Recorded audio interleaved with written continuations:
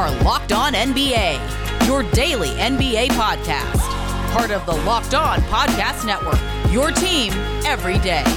What's up and welcome to another Monday edition of Locked On NBA, the biggest stories with the local experts. I'm your Monday host, Jackson Gatlin, also host of Locked On Rockets right here on the Locked On Podcast Network, your team every day. On today's show, we'll be joined by Mike Richmond from Locked On Blazers as Dame time has officially become trade time, with Portland Blazers star Damian Lillard officially requesting a trade. Where will Portland ultimately wind up dealing him, and why did they still sign Jeremy Grant to a 5-year deal? Then we'll be joined by Brendan Clean from Locked On Suns as the Phoenix Suns make a flurry of moves, adding some much-needed depth. Which addition will be the most important, and what does the future hold for Deandre Ayton in Phoenix? Lastly, Andy Kamenetsky from Locked On Lakers swings by as the LA Lakers reshape their roster, adding names like Gabe Vincent and Taurean Prince while holding on to Austin Reeves and other key pieces. But is it enough to close the gap with the Denver Nuggets?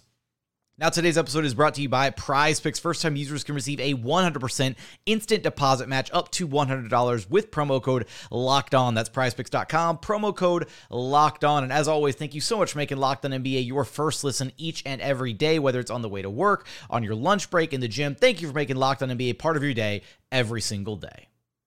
Joining us now is the host of Locked On Blazers, Mike Richmond, who you can track down wherever you listen to your podcasts and on YouTube. Just search Locked On Blazers. And Mike, Damian Lillard officially requesting a trade after what feels like rumors upon rumors upon rumors. My first question to you is right now, on a scale of 1 to 10, where is Dame's loyalty currently?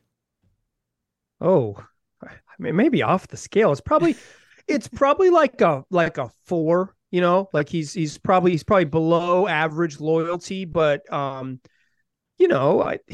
some ways he didn't want to do this. He kind of told them what to do and they didn't do it. But also, like, he requested a trade on Saturday morning. So we are into the new era of whatever's next, and it could take us a little while to get there. Yeah, so let's walk us through really quickly here. Well, I guess, why now, right? Why was the timing of this at this current juncture? Why did it happen when it did? And was Portland not trading the number 3 pick and ultimately drafting Scoot Henderson kind of the final nail in the coffin, so to speak, as to Dame's decision to ultimately stay in Portland or request a trade? Right. So starting at exit interviews, the Blazers season ended in April, mercifully. And at exit interviews, Damian Lillard said very, very clearly, very plainly for all of us to hear, you do not need sources to figure it out. You just need access to some headphones. Maybe you can use your car speakers. He said, I'm done with 19-year-olds. If they go that route, that's not my route. And if that's what they decide to do, we will have a conversation about what's next. And even when pressed for clarification, do you mean that they should make a trade? Yes, that's what I mean. They should make a big trade. He then reiterated that on an interview with ESPN2 with Stephen A. Smith on ESPN2. He then reiterated that on an interview on Showtime, in which he hypothetically considered, if I were to ask for a trade, 2 places I might consider playing are Miami and Brooklyn. So the Blazers go into the draft with marching orders. If you take a 19-year-old, you're gonna have to have a tough conversation. Not only did they draft Dame's heir apparent at 3 with Scoot Henderson, a 6'2" point guard that looks like he could be a franchise-type player, they also used their other pick in the draft at 23, the 23rd pick in the draft. They didn't make any trades. They didn't add any veterans. They brought in a 19-year-old, a 23-year-old, and a 19-year-old. Well, as it turns out, that route is not his route. So then they met following the draft on Monday. Dame comes back from Paris, meets with the team, and says, hey, what the heck? And they say, we still want you to be here. We'll figure it out. He says, okay, figure it out. I'll give you a week.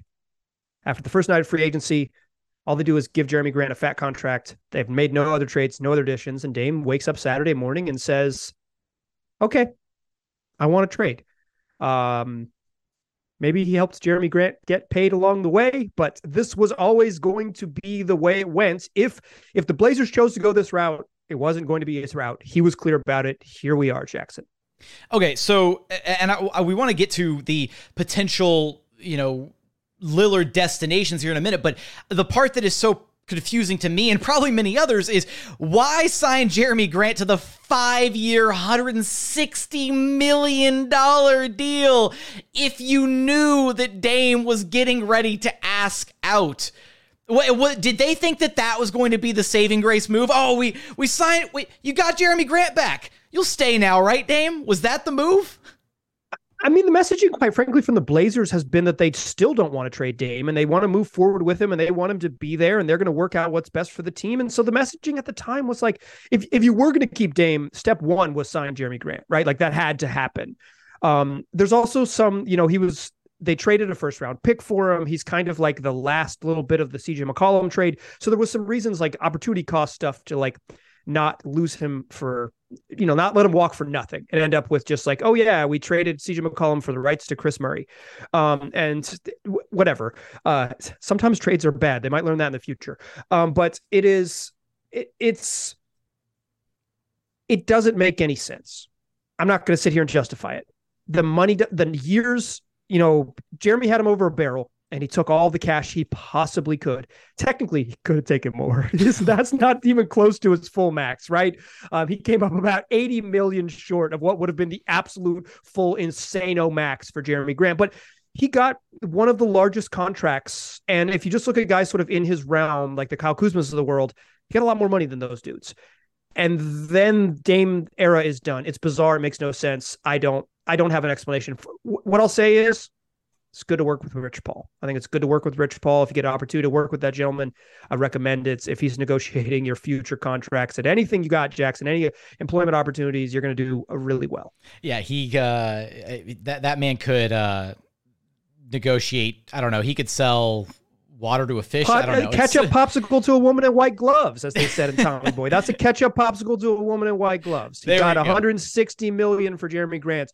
He's going to make $36 million on his 34th birthday, right when Scoot Henderson hits free agency. So it's going to work out well for everyone. Thank you for saving me because I was digging for an analogy and could not find. That's why you had me on. That's why you had me on. The king of analogies here, past first point guard and king of analogies over at Locked On Blazers. All right, so Dame, a lot of the signs are pointing towards the Miami Heat as Dame's preferred destination, I guess, at this point. What is at least maybe attractive is not the right word. Attractive ain't the right word. Okay, what's the most realistic offer that the Miami Heat could at least put on the table for Damian Lillard at this point? So the maximum number of picks the Miami Heat are going to be allowed to trade, period, is 3. To be able to trade 3 first-round picks, period, maximum. There's no negotiating. You can't hold out for 4 because they legally can only trade you 3, and they're going to have to clear up some future pick owed to OKC even to get a 3rd pick to trade. They can trade 2 second-round picks, 2 seconds, 3 firsts, and a deal centered around Tyler Hero. Now, it could include Nikola Jovic, who, he was the first-round pick a year ago. It could include first-round pick this year, Jaime Jaquez, although he signed a contract this week, so it'll take a month. We might be in it for a month. Listen to Locked On Blazers. It's going to be a long month. It could include Kyle Lowry's expiring contract or Duncan Robinson's expiring contract. Here's the thing, though. That deal sucks. It sucks. It's bad. It's no good. Tyler Hero might be good. If you might think he's better than I do, I don't think he's particularly good. He's fine. He's a dude who can score in the league. There's some value in dudes who can score, and he's really young. He might get better. The Blazers have a bunch of young guards who can score and might get better. That's the thing they have the most of if they trade Dame. There's no value to them. The real hurdle here is that the other teams that are going to try to trade for Dame, and I'm going to talk about this on my show, so if you want to hear me talk about this at length, listen to Locked On Blazers wherever you get podcasts. The other offers suck too. Man, I haven't ever been there before with a certain bearded two-guard who will remain nameless up to this point. It's not a fun spot to be in, but of course, you're going to have us covered for all of that over at Locked On Blazers. Where will Damian Lillard ultimately end up? Be sure to go follow Locked On Blazers. Mike, I appreciate you stopping by Locked On NBA with me. Hey, thanks for having me. I promise the show's fun. The show's fun. Come listen to it. Coming up, the Phoenix Suns making a flurry of moves at the start of NBA free agency, adding some much-needed depth. How will that help their title odds? Could we see any of those pieces step into the Suns' starting lineup? And what do these additions do for the future of Deandre Ayton in Phoenix? We're going to get there in just one moment. But first, today's episode is brought to you by Prize Picks.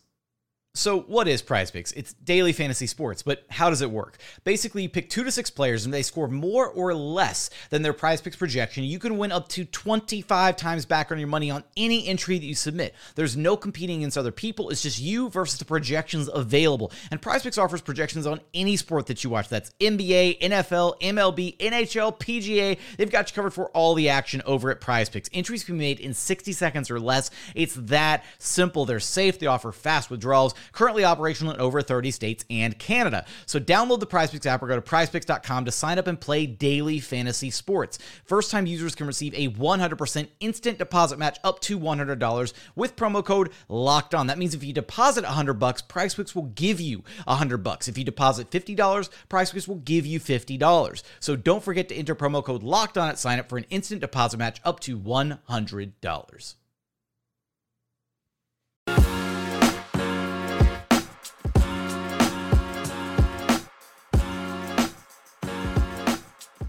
And continuing on here at Locked On NBA Monday, as always, thanks so much for making Locked On NBA part of your day every single day. Be sure to stay tuned in throughout the week as we have you covered for all of the NBA free agency reporting, rumors, and analysis right here at Locked On NBA.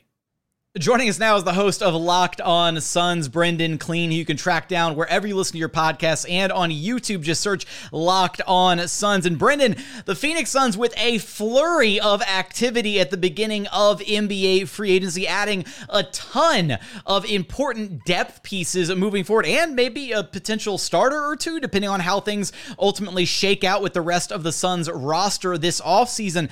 Let's start right here at the top with a couple of names that should be familiar to Suns fans. Damian Lee, Josh Okogie. How important was it retaining those two guys before we get to some of the new additions that the Suns made? I think it was big. I mean, I expected the Suns to have more guys that they retain, partially because of their weird salary situation where some of those players were the only ones they could actually pay more than the minimum to, but also just there is something to be said for continuity. They decided, screw it. But I think Lee in the regular season has proven that as a floor spacer and good decision maker, he can be on good teams and just be a guy you don't have to worry about. And Okogie had a nice season as second draft kind of low value guy to bring in and rehabilitate. He was playing in the playoffs. He had a much better season than I think anyone would have expected. So those guys make sense. And as wing players, obviously a position of need on any good team, but especially this one. Okay, and then a flurry of other additions to this Suns team. Let's go through them rapid style. Drew Eubanks, Chimezie Metu, Keita Bates-Diop, Yuta Watanabe, and then also most recently Eric Gordon. 5 brand new names added to this Suns roster. Let's go with the most surprising of these names to you, Brendan, and then who you think is ultimately going to be the most important addition out of this crop of 5 guys. Most surprising name, I think, was Keita Bates-Diop. Locally, there was some reporting at the last second heading into free agency that there was some momentum that he was going to come to Phoenix, and obviously that tends to mean that's just sort of done already. But prior to that, it's just not a player that I think was on a lot of people's radar for a great team to bring in. He was with the Spurs, had a breakout year as far as a three-point shot, just playing more minutes, got to do a little bit more defensively. Coming out of college, wasn't an amazing athlete and felt like maybe just sort of a bucket getter, but has rounded out his game on a bad team in San Antonio. The question is, can he could be a starter here. So can he do enough of that stuff at a higher level on a better team to fill in the gaps to potentially play a major role for this team? That is kind of question number one of this group that we saw come in. And most impactful, I think, has to be Eric Gordon, just simply because we've seen him do it. He was probably the most heavily pursued of this group and seemingly had several opportunities going back to Houston, going to the Warriors, staying with the Clippers, maybe even for more money than that for maybe lesser teams, and still decided to come to Phoenix, where he also may start and will definitely provide them with needed, on-ball defense and shooting and just somebody who can have the ball in their hands that you're not worried about. I think that's going to go a long way for this team, especially come playoff time. Yeah, Eric Gordon is definitely one of the, I think, more underrated additions for any team so far throughout this free agency period. And you can ignore the Rocket stuff hanging in the background. That's just because any playoff team would be lucky to be able to add a guy like Eric Gordon, especially at the price point that they got him at, right? Just over essentially what is the veteran minimum option on year 2, all that stuff. You mentioned a couple names there, right? Talking about Keita Bates-Diop and EG as potential starters for this Suns team. As it stands right now, I mean, what should be the predicted or projected starting lineup right now for the Suns? It's going to come down to whether the Suns under new head coach Frank Vogel see, basically, do they see Devin Booker, who is probably the best on-ball defender of the superstars, depending on how you see Kevin Durant at this point in his career. Do they see Booker as more of a guy they want guarding bigger wings, like when Boston comes to town, or who do they want guarding Jaylen Brown, basically? Or do they see Booker as the guy who is guarding guards and chasing, Ja Morant or Steph Curry around? I think that's going to be the big question, and that'll determine sort of how they handle, the fifth starter, I should say. I think Bradley Beal is going to just kind of not be hidden, but guard the second or third best perimeter guy. So as far as right now, I feel like it's probably Josh Okogie. Maybe that's just my personal favoritism toward continuity, and at least just going into the season with a rebuilt roster from scratch. I kind of just favor, let's bring the guy back who was starting for us the last time we played basketball. But again, it's going to come down to, do they want more size there? Kogi would be more of that guard defender, and that would put Booker on more of the wing guys in the league. It's going to be an interesting question. It might be a little bit of a by committee. It might fluctuate throughout the season.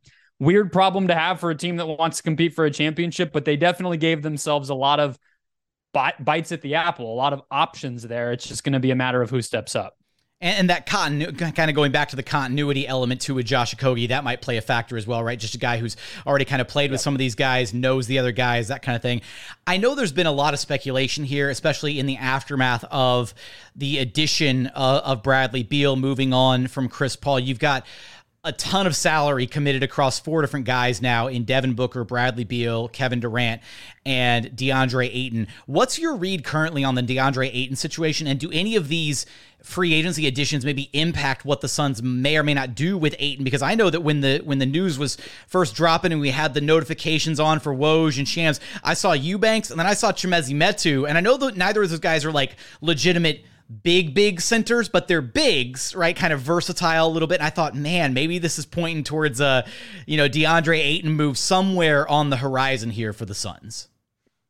Yeah, I actually think the Eubanks and Metu signings are 2 that I'm maybe more nervous about than the wing and guard options that the Suns brought in, just because that's just in a conference that has Nikola Jokic in it. That does worry me. So I think if the Suns were going to trade Ayton, they might still try to find some sort of rotation center in a deal. I know that Chris Haynes and others have reported, and a couple people here locally in Phoenix have reported that they're going forward as if Ayton will be a Sun. And I will take them at their word for that. But the place that I look right now, and you mentioned the signings and everything that's kind of played out as the offseason, 2 days of it have gone by, is the Mavs. Because they were the team seemingly most interested on draft night. They were offering the Suns kind of a pile of their, misfit toys back. And the Suns rightly said no to some of those offers. But if the Mavs, they've now been sitting there with their mid-level exception, haven't been able to use it. They have like 4 centers who are passable, but none that are great. If they start to look around and say, like, we didn't get maybe whatever plans A and B were after we got Kyrie Irving back, do we need something better at that spot? They might call the Suns back and say, hey, I know we thought this was over, but we really need a center. We'll give you a little more than maybe we said we would. And maybe that kind of gets things moving again. I mean, I'm willing to be ready for anything once these bigger dominoes of Harden and Lillard, we know that creates other moves that aren't expected. I could see it coming back, but I do think the Suns will benefit from having Ayton just being their defensive anchor. If it rolls into the season that way, I think they'll be happy there too. How will the added depth pieces help out the Phoenix Suns moving forward? Is DeAndre Ayton on the way out? Could he possibly become a Dallas Maverick or be headed to another location, or will he still be in the starting lineup come opening night? Of course, you'll have us covered for all of that and more over at Locked On Suns. Brendan, I appreciate you stopping by Locked On NBA with me. Thank you. Coming up, the Los Angeles Lakers were able to add names like Gabe Vincent and Taurean Prince via free agency and holding on to Austin Reeves, nobody else making a play for him, as well as some other key contributors. But is it enough to close the gap with the Denver Nuggets? We're going to get there in just one moment.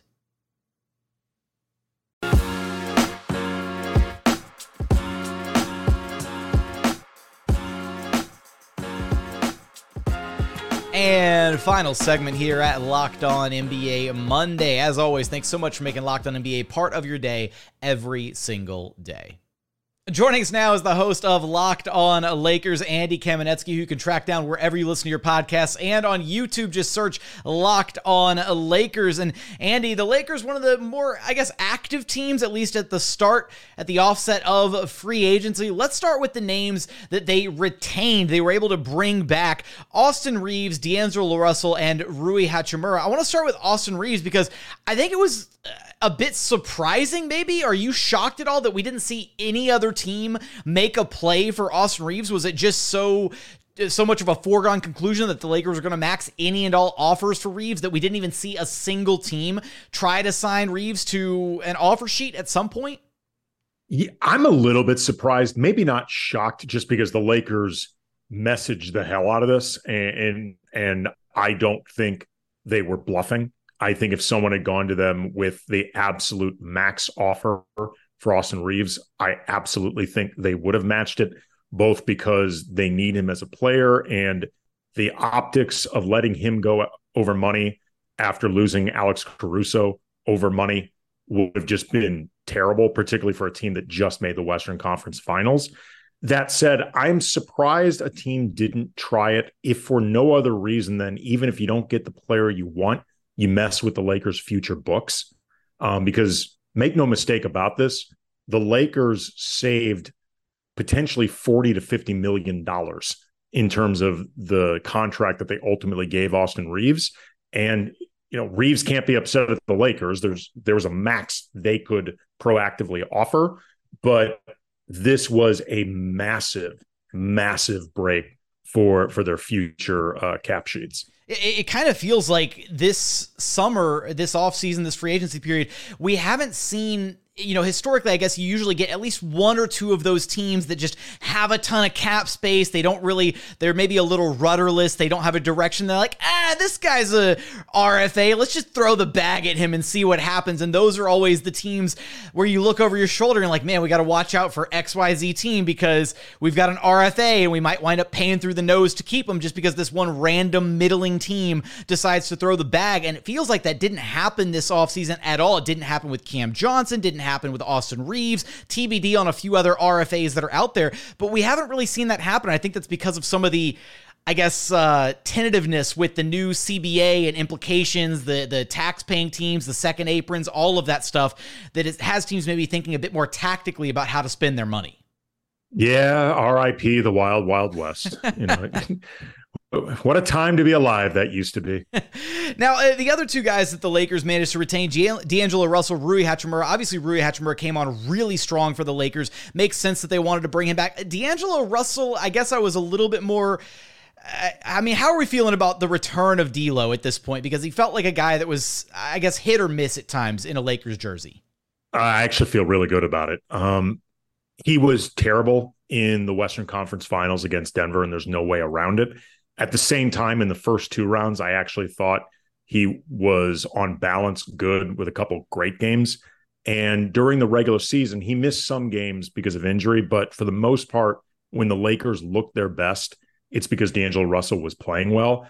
And more importantly, because of the Lakers' cap situation, if D'Lo had walked for nothing, they would have had no avenue for replacing him. And they simply could not afford to let him go, save some insane offer coming from another team, which I don't think was going to happen because D'Lo's always been a pretty polarizing player, but he's a good player. He may not be a great player, but he's good. And he also provides some of the things that, at least offensively, this team really needs. They desperately need his outside shooting. Like, unless you really believe in what Austin Reeves did last year, D'Angelo Russell is by far the best 3-point shooter on this team. And I don't really think it's that close. Certainly in terms of over the course of a career, he's the most established. They need his creation. They need his scoring. He can create his own shot. And the other flaws in his game, mainly defensively, but I think, you could say intensity, you could say, certain facets, I think, of just sort of composure. You work around them. And if, say, they end up in the Western Conference Finals against Denver again, and there are issues with him out on the floor, worry about that when the time comes. In the meantime, though, you got to win some regular season games and you got to get yourself to the Western Conference Finals. D'Lo was important last year for the Lakers getting where they did. And again, they'd have had no avenue for replacing that talent. They're not talented enough to let him just walk out the door. The price was reasonable. Those are good points to be made, for sure. It wasn't like an unreasonable ask to get him to stay for what they got him for. Some of the other names, though, that the Lakers did add, some of the new fresh faces, Taurean Prince, Gabe Vincent, Jackson Hayes, and Cam Reddish rounding out the rest of the Lakers roster. I want to start with Gabe Vincent because I feel like he's kind of maybe the marquee acquisition, if you will, fresh off his run with the Heat. Does it feel like a significant upgrade, a wash, letting Dennis Schroeder walk and bringing in Gabe Vincent, kind of that extra guard, the one you're going to bring off the bench, might situationally start a little bit? How do we feel about that kind of, one piece in, one piece out? Well, I think it's a good signing. First of all, they'd have had no avenue for retaining Schroeder. What Toronto paid Dennis Schroeder was above the non-taxpayer mid-level. It's about $600,000 a year more than the Lakers could have paid Schroeder. So in that sense, it really wasn't an either or. It was we can't keep Schroeder. I think Vincent is comparable to Schroeder, particularly if you think that his playoff showing, which he was quite good, is maybe the mark of something really clicking for him and that he's a player ascending. Defensively, he's a lot like Schroeder. He's a point of attack guy. He really gets at it. He's got that proverbial dog in him. Offensively, that outside shot really came alive during the playoffs, but more so than it's been throughout the course of Gabriel's career. I think Schroeder's a more dynamic scorer than Vincent is, but on balance, I think he's a quality sub for Dennis Schroeder. But to reflect the earlier point I was making, if Gabe Vincent had been the replacement for D'Angelo Russell, that on top of Schroeder leaving, then you're talking about an actual downgrade. But Gabe Vincent in this role, I think it's fine. I think it's actually a pretty good signing. Miami, I know, had wanted to keep him. And I mean, the other guys that they wound up bringing in as well, it feels like the Lakers did their best to kind of flesh this roster out a little bit, get, some depth on the team, have a roster that they can go conceivably, hopefully 10-ish deep, give or take. But do these moves inspire a ton of confidence moving forward with where the Lakers are at? LeBron James, another year older. Anthony Davis, another year older. Was this enough to feel like you're going into the next season with a contender, or do we need to see another move or two made further down the line, be it a couple of minimum guys, or is there maybe a major move that might be coming down the pipeline for this Lakers team to feel really good about their chances to run it back next year? Well, I mean, they're definitely going to look to, I think, add one more center, veterans minimum guy out there, whether it's bringing back Mo Bamba, much less expensive contract than before. Maybe Tristan Thompson again, a Bismack Biyombo, somebody like that. The options out there, veteran minimum, are not great. I do like, by the way, we hadn't mentioned him, Taurean Prince. I thought was a really good pickup for the biannual exception. In a lot of ways, as a 3-and-D, 3-4 style wing, he's both a replacement for Malik Beasley and Troy Brown, and I think he's better than either one of them. As far as do you think Taurean Prince has a chance to start? I think he could, actually. I think there's a possibility he could start if they want to play. if they decided to play Rui Hachimura big minutes off the bench because they just wanted to balance out some of the scoring and make him the first player off the bench, and Taurean Prince sort of a nominal starter, like a 22-minute a night starter, 20-minute a night starter, but he provides some spacing. I don't think it's out of the question. That you could, maybe the same thing could happen with Jared Vanderbilt as the starting three and you play Rui off the bench. But I think it's possible Prince could start. I don't think it's out of the question, just because, this. A lot of times the starting lineup is more about floor combinations than your 5 best players. But as far as how much better they got or closing the gap between them and Denver, I think the real answer is how much better could they have gotten? They didn't have a lot of avenues to actually make drastic improvements. I think the most important thing for them this offseason was don't get worse. I think they got incrementally better, because I think maybe they closed the gap just because Denver lost some pieces at this point. Yeah. Look, what you want to be, if nothing else, I think Denver's a really good team. I was on the Denver train all of last season, and, I just thought they looked really good all year, but they may not. I don't think they are as good yet as Denver. I need to see it. If nothing else, I need to see LeBron and AD stay healthy all year. But what you want to be is, if nothing else, in a position to capitalize if something goes wrong with Denver, if the pieces in Phoenix don't click, if Memphis can't get back on board once Ja returns, like all those different scenarios. You want to make sure you're in the mix and have that possibility. At the very minimum, I think the Lakers kept themselves in that mix. I think they had a really good offseason. I really do. Did the Lakers add enough this offseason? Are they still in the mix or potentially able to overtake some of the other contenders in the Western Conference? What other moves will they make? Of course, you'll have us covered for all of that and more over at Locked On Lakers. Andy, I appreciate you stopping by Locked On NBA with me. Anytime, man. That's going to do it for another Monday edition of Locked On NBA. As always, thank you so much for checking out the show. If you haven't done so yet, please consider subscribing wherever you listen to your podcasts. That's Apple, Spotify, Google, the Odyssey app, free and available on all podcast platforms. We're also available on YouTube. Just go to YouTube, search Locked On NBA. Be sure to like, comment, and subscribe. But as always, thank you so much for listening, and we look forward to having you back right here at Locked On NBA. The biggest stories with the local experts.